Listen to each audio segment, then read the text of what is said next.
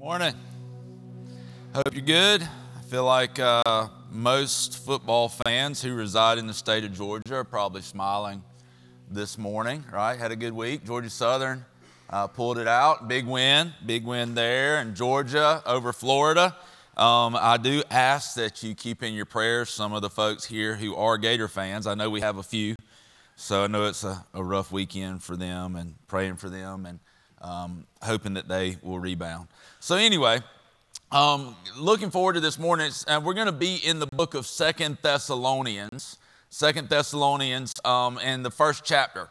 So if you want to turn there, we're going to be looking at this letter this morning. It was written by the Apostle Paul, who wrote many of the books of the New Testament. A lot of them are letters to churches. Some of them are letters to people who he's writing to encourage and give instruction to.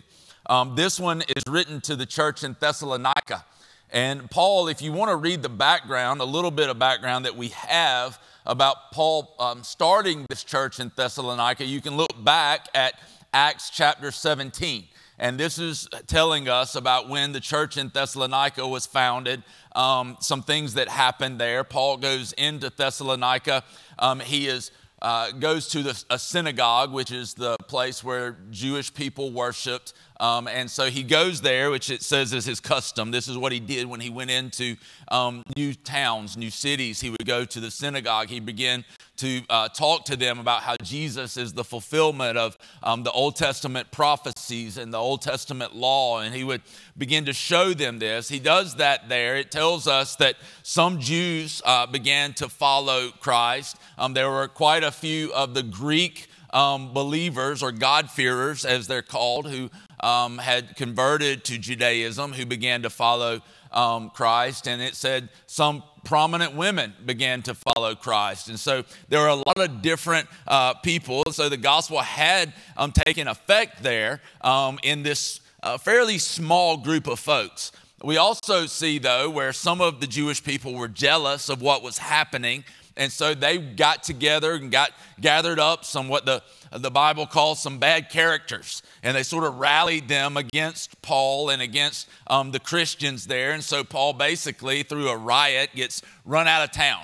And so he has to leave and goes on to the next place. Well, as we look at this now, the book of Thessalonica was written by Paul back to these young Christians. The first book letter to the Thessalonians and the second letter to the Thessalonians, both written from Corinth, where Paul got about 3 cities later in his journey, and it written back to these early baby young Christians.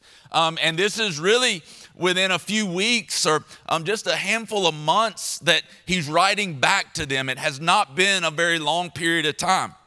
We know that Paul was not in Thessalonica much more than about a month. And so he was there for a short period of time. The gospel had taken effect there. There was this small group of Christians who now are coming under intense persecution. Paul's writing back to them the first and second letter of Thessalonians to encourage them to stand firm in the faith and to correct a few questions that they were having as some people were coming in and teaching them some things that were not accurate. And so that's where we're at. We're going to read 2 Thessalonians chapter 1. Let's just read the whole chapter. Then we'll come back and we'll begin to look at it and take it apart and kind of see what Paul is telling them and how he's encouraging them. I feel like if we can see how Paul is encouraging the Thessalonians, then we too can be encouraged by the same things. As we are of the same faith, we know Christ in the same way. We can be encouraged in this day the same way that they were in that day. So let's read the first chapter of 2 Thessalonians. It says in verse 1, Paul, Silas, and Timothy, to the church of the Thessalonians in God our Father and the Lord Jesus Christ, grace and peace to you from God the Father and the Lord Jesus Christ. We ought always to thank God for you, brothers and sisters, and rightly so. I don't know, it's on my heart just to encourage you with this, that maybe right now you put yourself in the place of these Thessalonians Maybe right now you begin to think as if you were there. You're in a place that has become very hostile towards you because of your faith in Jesus. And you're hearing these words from Paul as he's written back to you to give this encouragement. Maybe in your own life you're in a place where maybe it's not outward persecution, but inwardly there's anxiety, there's fear, there's things going on in your life. And maybe if we can put ourselves where these Thessalonians were and hear these words in a fresh way from Paul, they can encourage us in our own heart. So verse 3, we ought always to thank God for you, brothers and sisters, and rightly so, because your faith is growing more and more, and the love all of you have for one another is increasing. Paul's saying, I'm proud of you. I'm thankful for you. We ought always pray for you because of this. Therefore, among God's churches, we boast about your perseverance and faith in all the persecutions and trials you are enduring. All this is evidence that God's judgment is right. And as a result, you will be counted worthy of the kingdom of God for which you are suffering. God is just. He will pay back trouble to those who trouble you and give relief to you who are troubled and to us as well. This will happen when the Lord Jesus is revealed from heaven in blazing fire with his powerful angels. He will punish those who do not know God and do not obey the gospel of our Lord Jesus. They will be punished with everlasting destruction and shut out from the presence of the Lord and from the glory of his might on the day he comes to be glorified in his holy people and to be marveled at among all those who have believed. This includes you, because you believed our testimony to you. With this in mind, we constantly pray for you that our God may make you worthy of his calling and that by his power he may bring to fruition your every desire for goodness and your every deed prompted by faith. We pray this so the name of our Lord Jesus may be glorified in you and you in him, according to the grace of our God and the Lord Jesus Christ. Let's pray. God, I thank you for those who've gone before us, God, who have preserved this good news for us, God. I thank you, God, that today we could hear it with fresh ears, that we could see, God, the hope we have in Christ. Even in the difficult times, Lord, I pray that we would not look to what is temporary, but God, we would fix our eyes on what's eternal, what is sure, what is secure. God, I thank you for that. I pray that in the next few minutes you would speak to our hearts, that we would leave here encouraged in the faith with a desire to draw nearer to you, Lord. God, that our faith too would grow and be ever increasing, that our love for one another, God, would be ever increasing, that we would truly be people who it is known that we follow you because of the way we love you and love each other. God, do a work in our hearts that we cannot do, Lord. Speak truth to our hearts today, Lord, and renew our mind to see the way you see it. God, we thank you for this in Jesus' name. Amen. Amen. Well, there's some things that in life are really sure. I was here Friday morning for the prayer time at 7, which we're not doing anymore, by the way. I'm supposed to announce that because nobody comes. So anyway, we're not doing that. But I was here that morning, and there was actually one person who's here pretty much on Fridays, most of the time, and we had gone in, we were praying, and then we came out, and the sun had come up, and I kind of jokingly made the comment that, well, good to see the sun came up again. And he was like, yeah, it would have been pretty bad if it had. And I was like, yeah, probably a little bit of panic would have taken place. But it's kind of one of those things we don't really think a lot about. It's just something that we kind of figure is going to happen, that the sun is going to come up. We're pretty sure of that. We pretty much know that that's going to take place. And so we kind of expect it.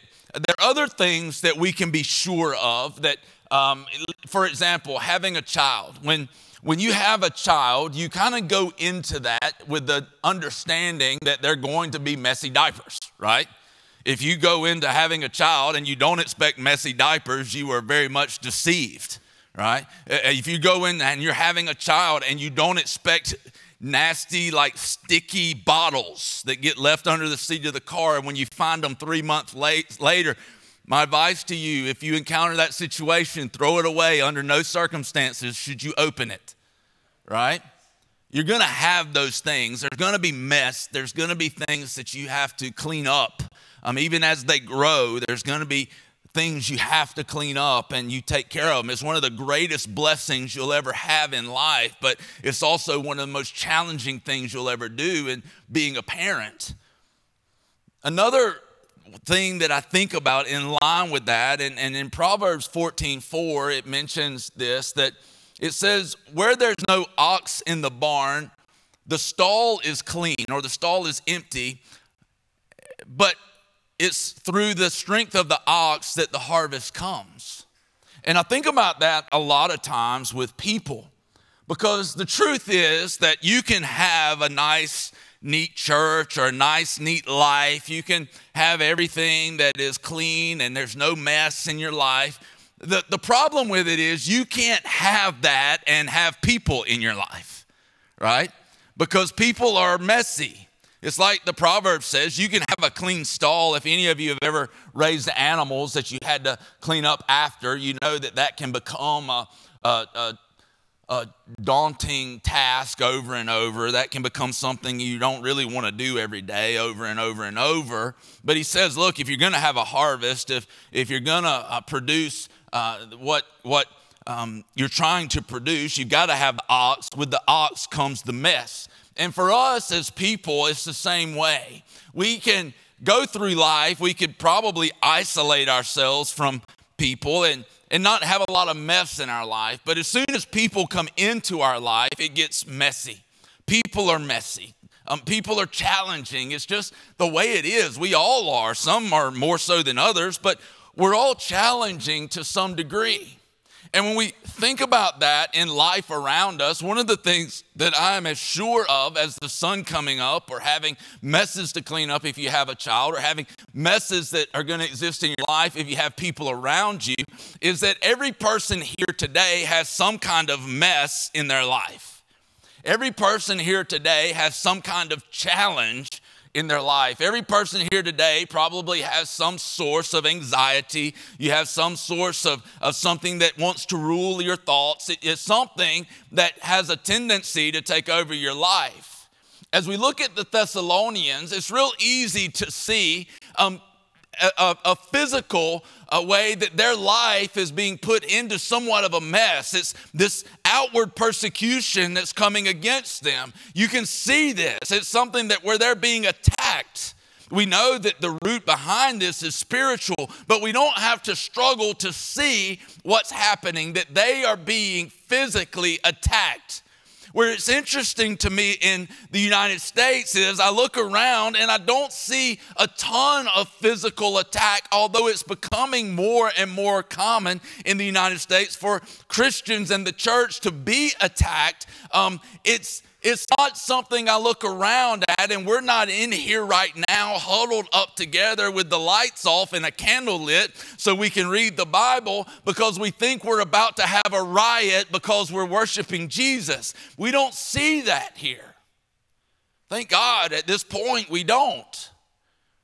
But the thing that I see happening in the church and in Christians is that instead of it being an attack from the outside that is really clear, the church here is eroding from the inside. That the challenge for the church here is not from the outside. We're falling apart from the inside.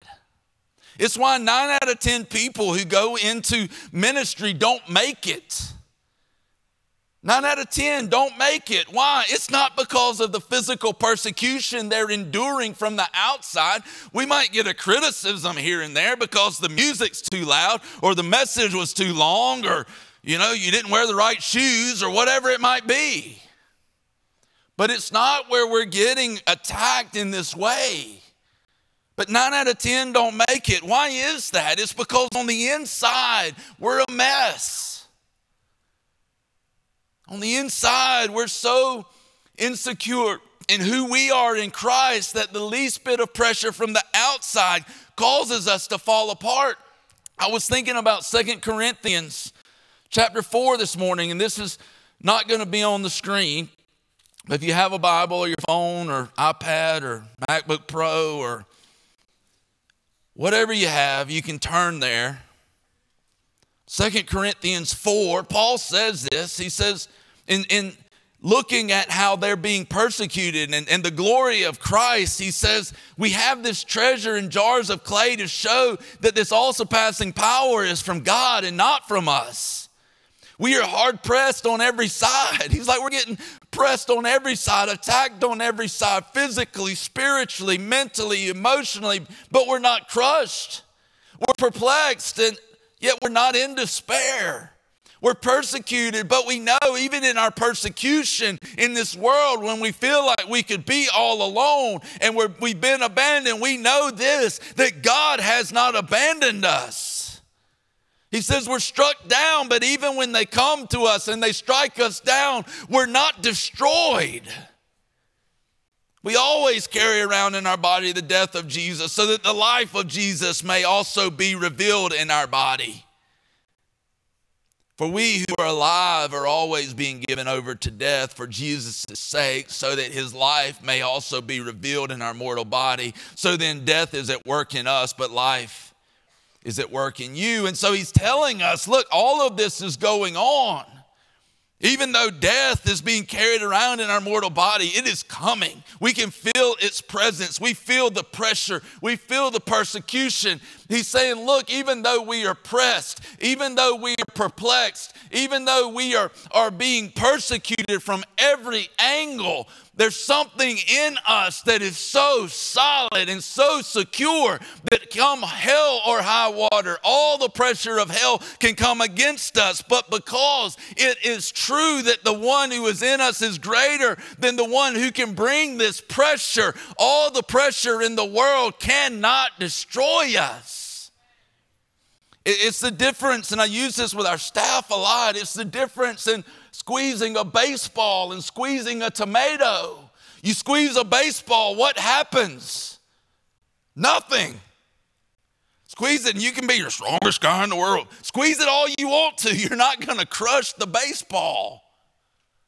But you can take pretty much anybody in this room and they squeeze a tomato. What happens? You get a mess. That's what's happening to the church in the United States. That's what's happening to the church all around us. We're so insecure in who we are in Christ. We've so gotten away from just trusting in Jesus and standing firm in the faith that the least pressure that comes against us squishes us like grape. Is that Mr. Miyagi that said that? Yeah, we just get squished. We just become a mess. Paul doesn't want this to happen to these young believers, to these young Christians, these baby believers. And so he's writing to them.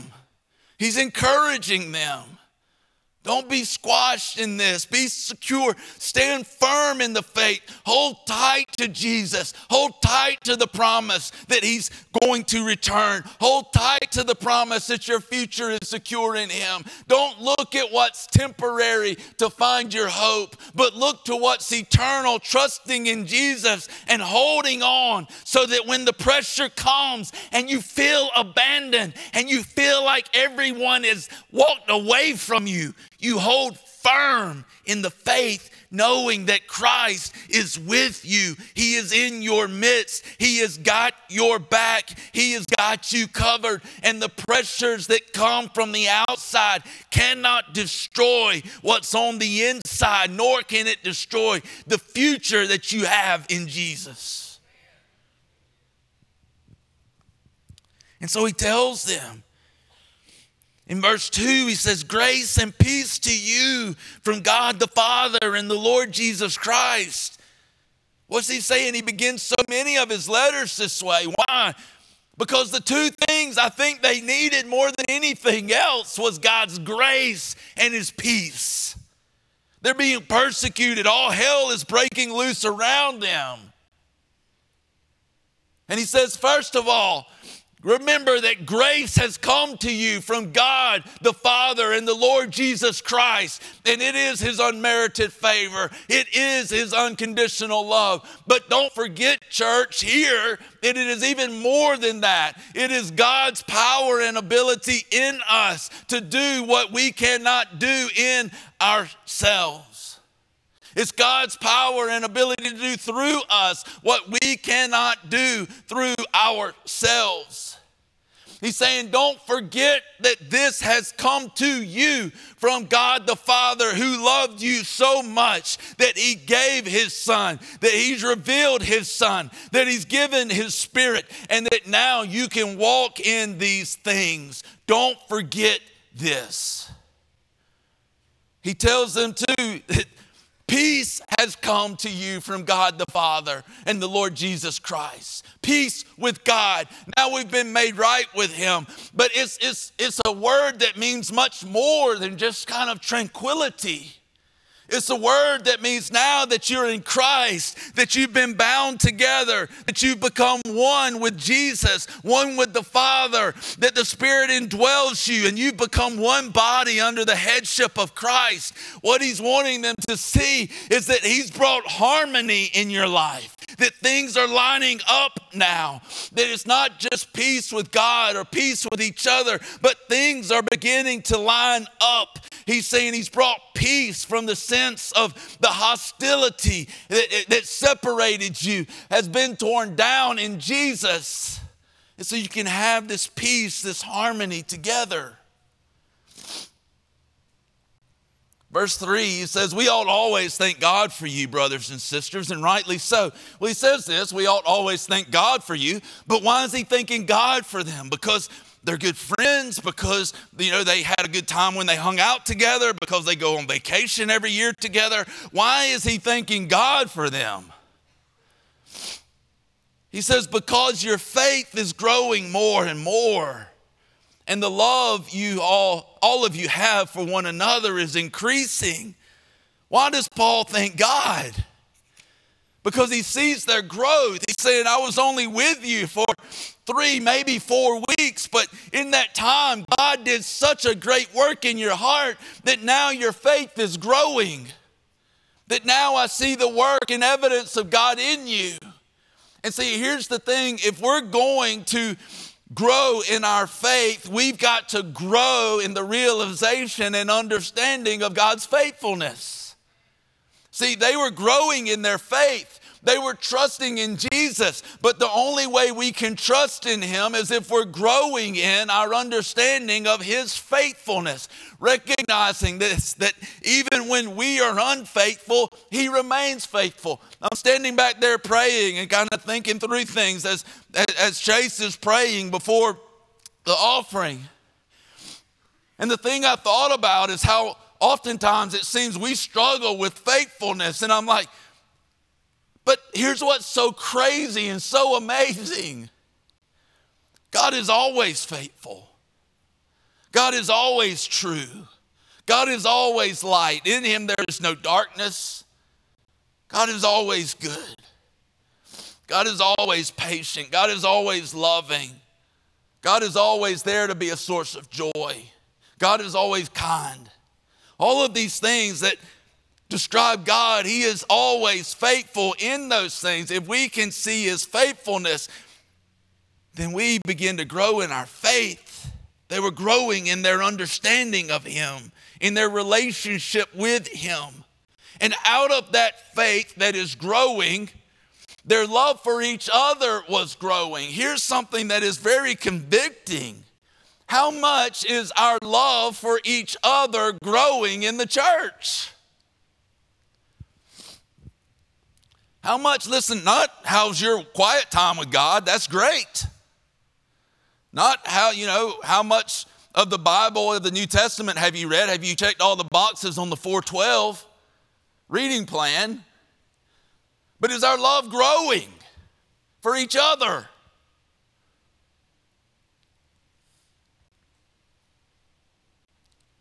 Are we really loving each other more? Are we We still kind of living in our own silo. Because the one thing that Jesus said that we would be known by, the one thing that would show people that we are his disciples, is that we're growing in love for each other. But most of us, listen, don't be condemned, maybe be corrected. Most of us don't have time to show up once a week for our Connect group. We'll talk about how we need community, but it's not that important because we're never there. Don't be condemned, be corrected. Listen, if our thinking's off, let God's word teach, rebuke, correct, and train us back in line. It's why there's maybe 300 people in here right now, maybe. And here's the truth, don't be condemned, maybe be corrected. Out of 300, that means that there were probably 60 who were here last week. This is a 9 o'clock service. It might be a little bigger than that. But see, here's the thing. That's not something where we need to look at it and go, ooh, I need to be at Connect Group more, or ooh, I need to be at church more. Those are great goals. Set those at the first of the year. Where we need to put our attention is that those are symptoms of something that's broken. If I don't feel a need for the church, for the people, not this building or the crap we've called church for so long, if I don't need to draw near to people and have people in my life who are pursuing Jesus the same way I am, then there's something broken in my fellowship with God. If I have no desire to worship him with those people, there's something broken in my relationship with God.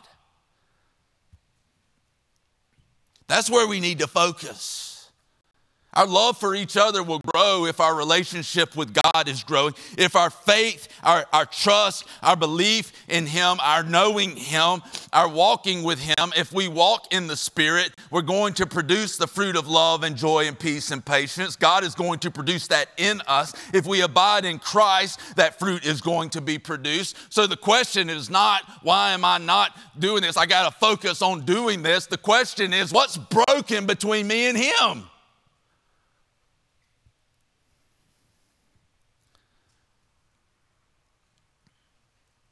Therefore, among God's churches, we boast about your perseverance and faith in all the persecutions and trials you are enduring.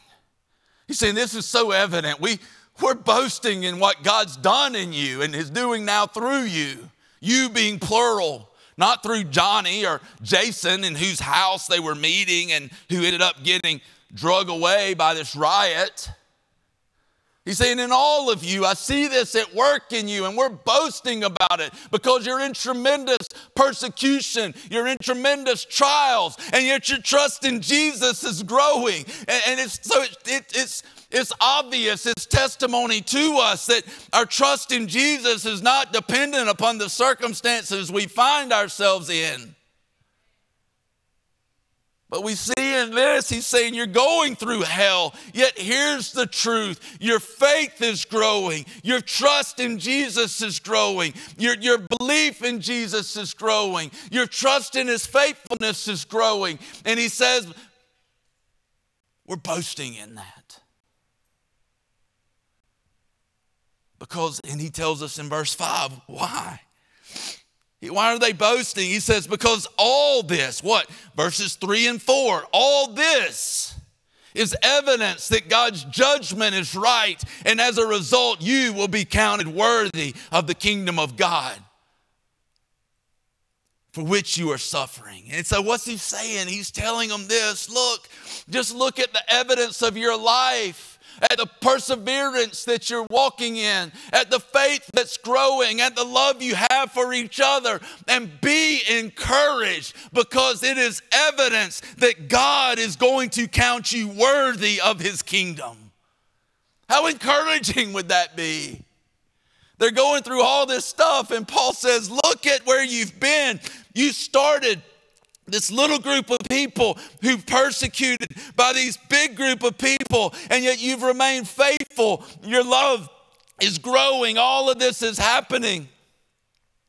We're boasting in it because it is so evident that God's judgment was just, that when he revealed the Son to you through our testimony, that his Spirit has indwelt you, and that Philippians 1:6, that he who began a good work in you will see it to completion, is going to happen for you, and you are going to be counted worthy of the kingdom of God. Don't look at what is temporary. Look at what's eternal and rejoice in the fact that Jesus has secured you in his kingdom. If you want hope, that's where hope is found. God is just.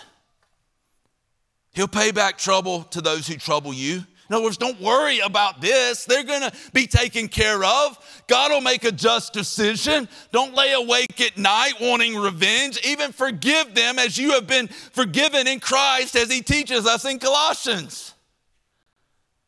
You don't have to hold this against them. God is going to take care of it. And he'll give relief to you who are troubled and to us as well. He says, but listen, don't think it's going to happen tomorrow. This might not happen tomorrow. He says this is going to happen when Jesus is revealed from heaven. Listen, in blazing fire with his powerful angels. How I long for that day.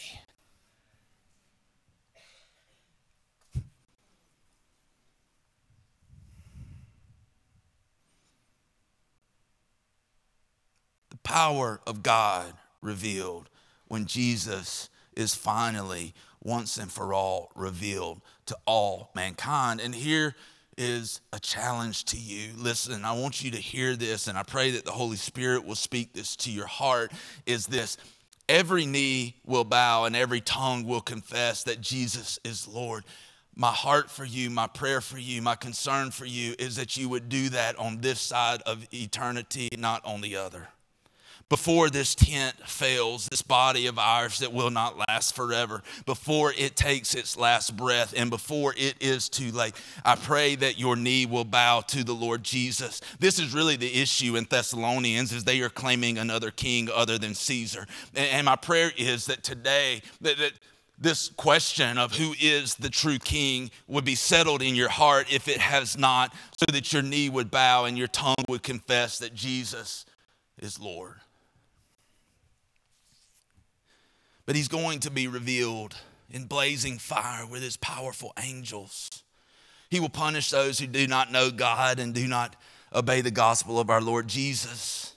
They will be punished with everlasting destruction and shut out from the presence of the Lord and from the glory of his might on the day he comes to be glorified in his holy people. Where is he going to be glorified? In his people who are growing in faith and love for each other.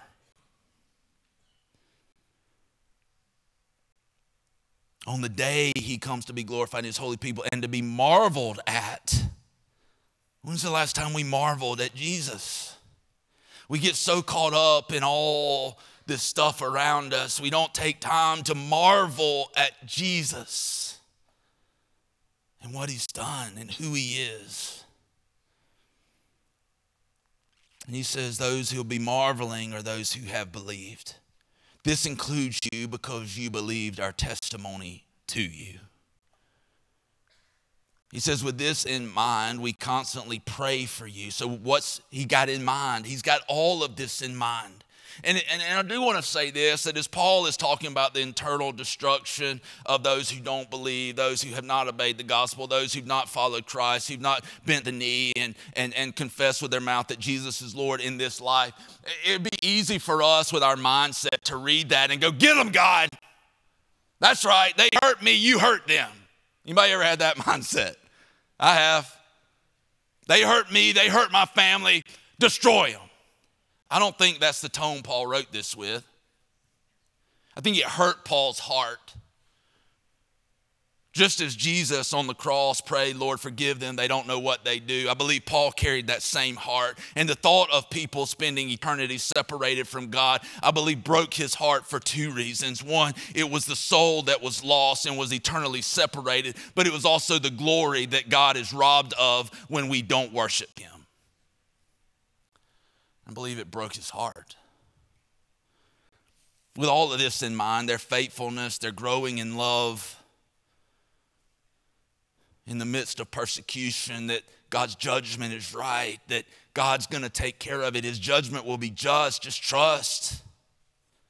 He says, with this in mind, we constantly pray for you. With this in mind, with these things in mind, we pray for you that our God may make you worthy of his calling, and that by his power he may bring to fruition every desire for goodness and for your every deed prompted by faith. But didn't he just tell them that they would be counted as worthy? So what's he saying now in verse 11? That he'll make you worthy.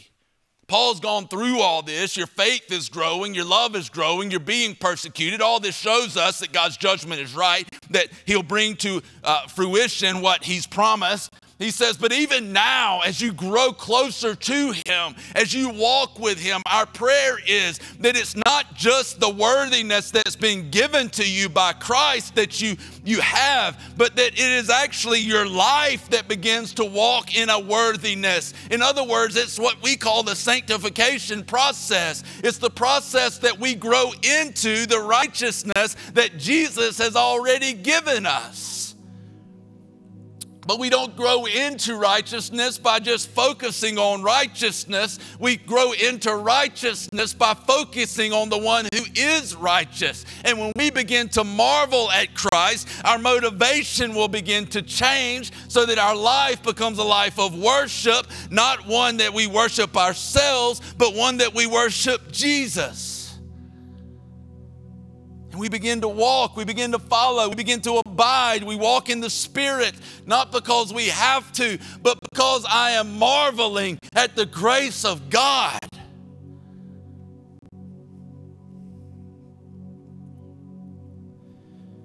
And he says this, and this is really the culmination of all his prayers. We pray this so that the name of our Lord Jesus may be glorified in you and you in him, according to the grace of our God and the Lord Jesus Christ. What's the culmination of all of this? That Jesus is glorified in you and that you are glorified in him.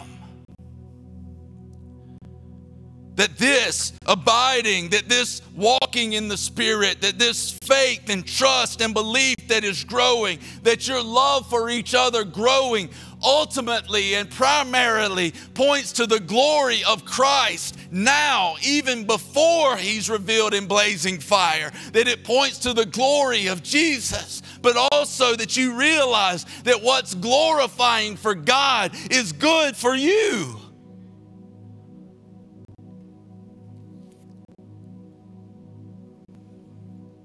And he says this, even this is according to the grace of our God and the Lord Jesus Christ. His grace from first to last. His grace from beginning to end. What is grace? Unconditional love, unconditional favor, unconditional, unmerited love and favor. Grace is God doing in us what we can't do in ourselves. Grace is God doing through us what we can't do through ourselves, through our own ability. How does grace come into effect in our life? By faith. I believe, I trust, I receive it.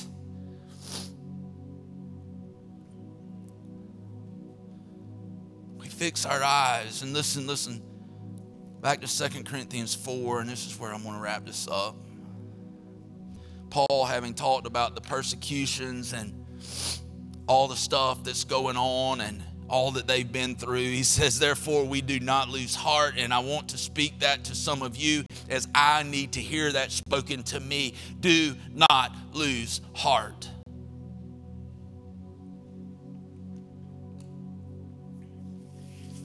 Though outwardly we are wasting away, he's like, everything around us is falling apart.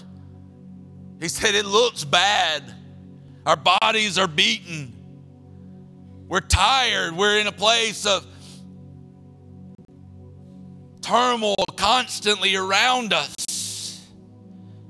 He says, yet inwardly we're being renewed day by day. What is he saying? He's saying because of our faith in Christ and the relationship we have with him, because the Holy Spirit is constantly being stirred up in us through this relationship, through his word, through prayer, through being with other believers, through worshiping God. He's saying this is being stirred up in us. So even though our bodies are slowly going into the grave, there's something on the inside of us that rises up every day. And it tells me that this is not going to be the end, because I have a good God. I have a good Father who is not going to let me stay here. He is going to raise me up to where he is.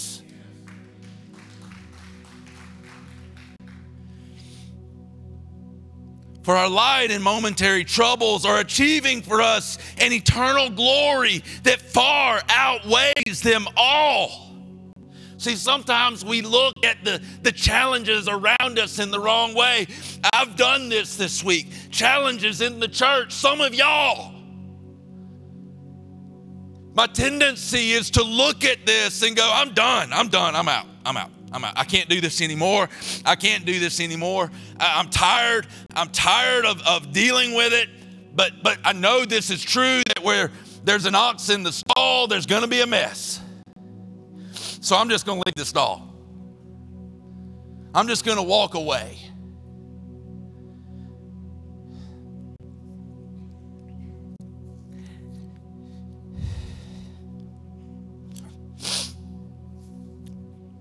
This is what the Lord spoke to me today. And I wish you could hear this personally, for what you're in and where you're at. I want you to hear it in your heart.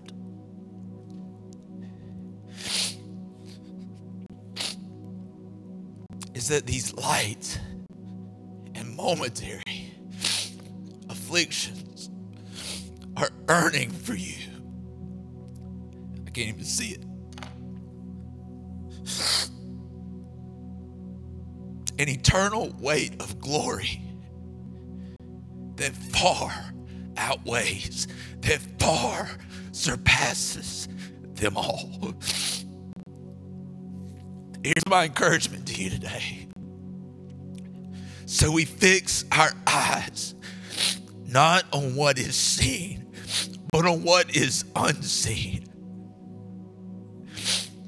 Since what is seen is temporary, but what is unseen is eternal.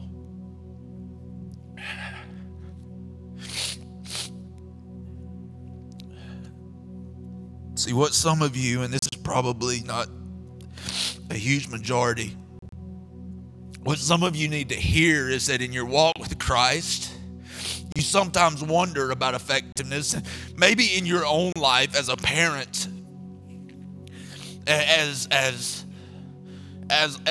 boss, as an employer, as a husband, as a wife. You look at it, you wonder, am I even being effective?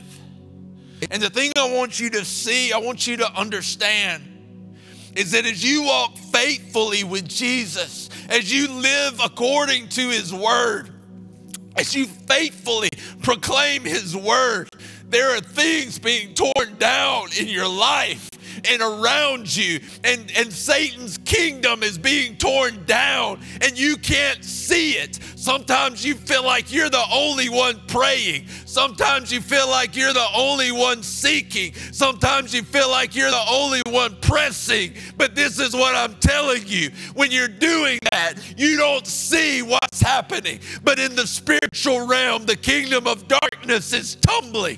The kingdom of darkness is falling. And for you, I want to encourage you to continue on, to draw near to God as he draws near to you, to allow him to become your source of strength, your source of security, so that when the pressures come and the bad call comes, the challenging circumstance comes, that you're able to stand and stand firm in the faith. Not that it's all going to be easy, but that you know that there is one who has hold of me. There is one who is inside of me that will not allow me to be crushed, that will not allow me to not endure, that will walk with me. And if I'll simply yield my life into his hands, me getting to the finish line is as sure as you sitting here this morning.